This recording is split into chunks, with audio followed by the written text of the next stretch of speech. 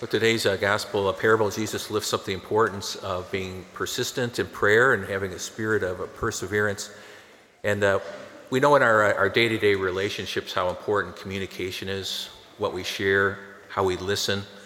And that's how growth happens, whether it's spouses or parents and kids and work colleagues. And, good communication is vital for growth in relationship. And it's certainly true in our relationship with God. And so that's why Jesus shares this little parable. It might strike us a little bit odd at first, but you have this, you can just picture this tiny little widow, and she's before a judge, pretty powerful. In Jesus' day, she would not have mattered a whole lot. She would easily been dismissed, and it's time for you to leave, ma'am. But you could tell she was fiery, and she was persistent, and she was strong. And so she's before this judge, and she wants a just decision rendered. And you can almost kind of picture her with her finger in the judge's face, and finally he comes to the point of saying, I better say yes to her, or else, she might even strike me, So, but Jesus uses some almost exaggerated imagery here in order to make a point, and it's connected with the widow. And she is persistent and persevering and strong. And I think that the Lord, as we come before him with our prayer, because we can get weary, we can sometimes get discouraged, and sometimes maybe you wonder, is anyone even there to listen to my prayers? And Jesus wants to know that he is there, that God is always there. So I want to just share a few things about prayer here, and some of the struggles, and then a little bit on petitionary prayer.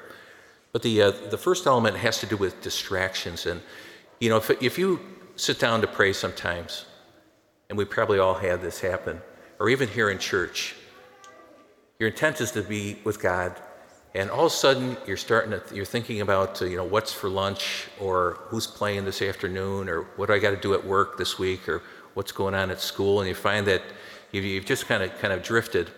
And if you've done that right here in Mass right now, kind of come back to the focus, and as we're,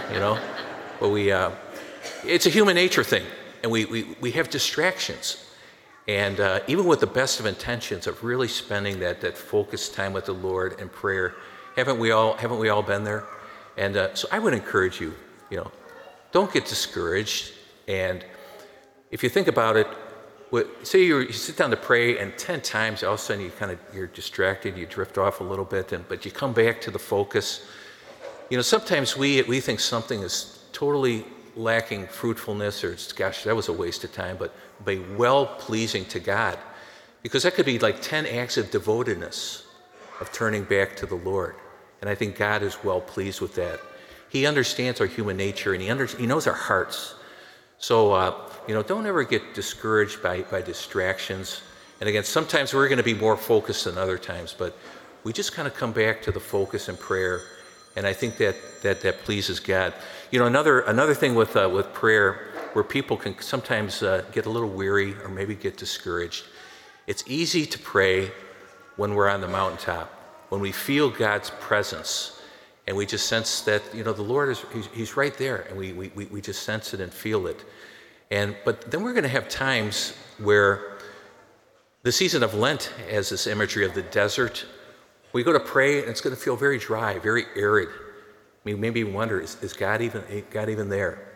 And if I could give you a little encouragement on this one, again, it's easy to pray. We're on the mountaintop, and we feel God's presence. But he can do some of the best work in our lives, spiritually, when we're in the desert. And the reason why is because it's easy to say yes and to be attentive to God when we just feel that presence. But when it's kind of dry and it's arid, then it's really a matter of faithfulness and fidelity. And even though we don't necessarily feel anything, we're still faithful. And do you think God responds to that faithfulness? I think he does, and I think he's well pleased with that. And something else that God does when we're in the desert? A lot of times he's going to purify us, because there's some things we need to get purified from, selfishness, and maybe it's one of the 7 deadly sins. And oftentimes that happens in the most significant way when we're in the desert. So never lose heart.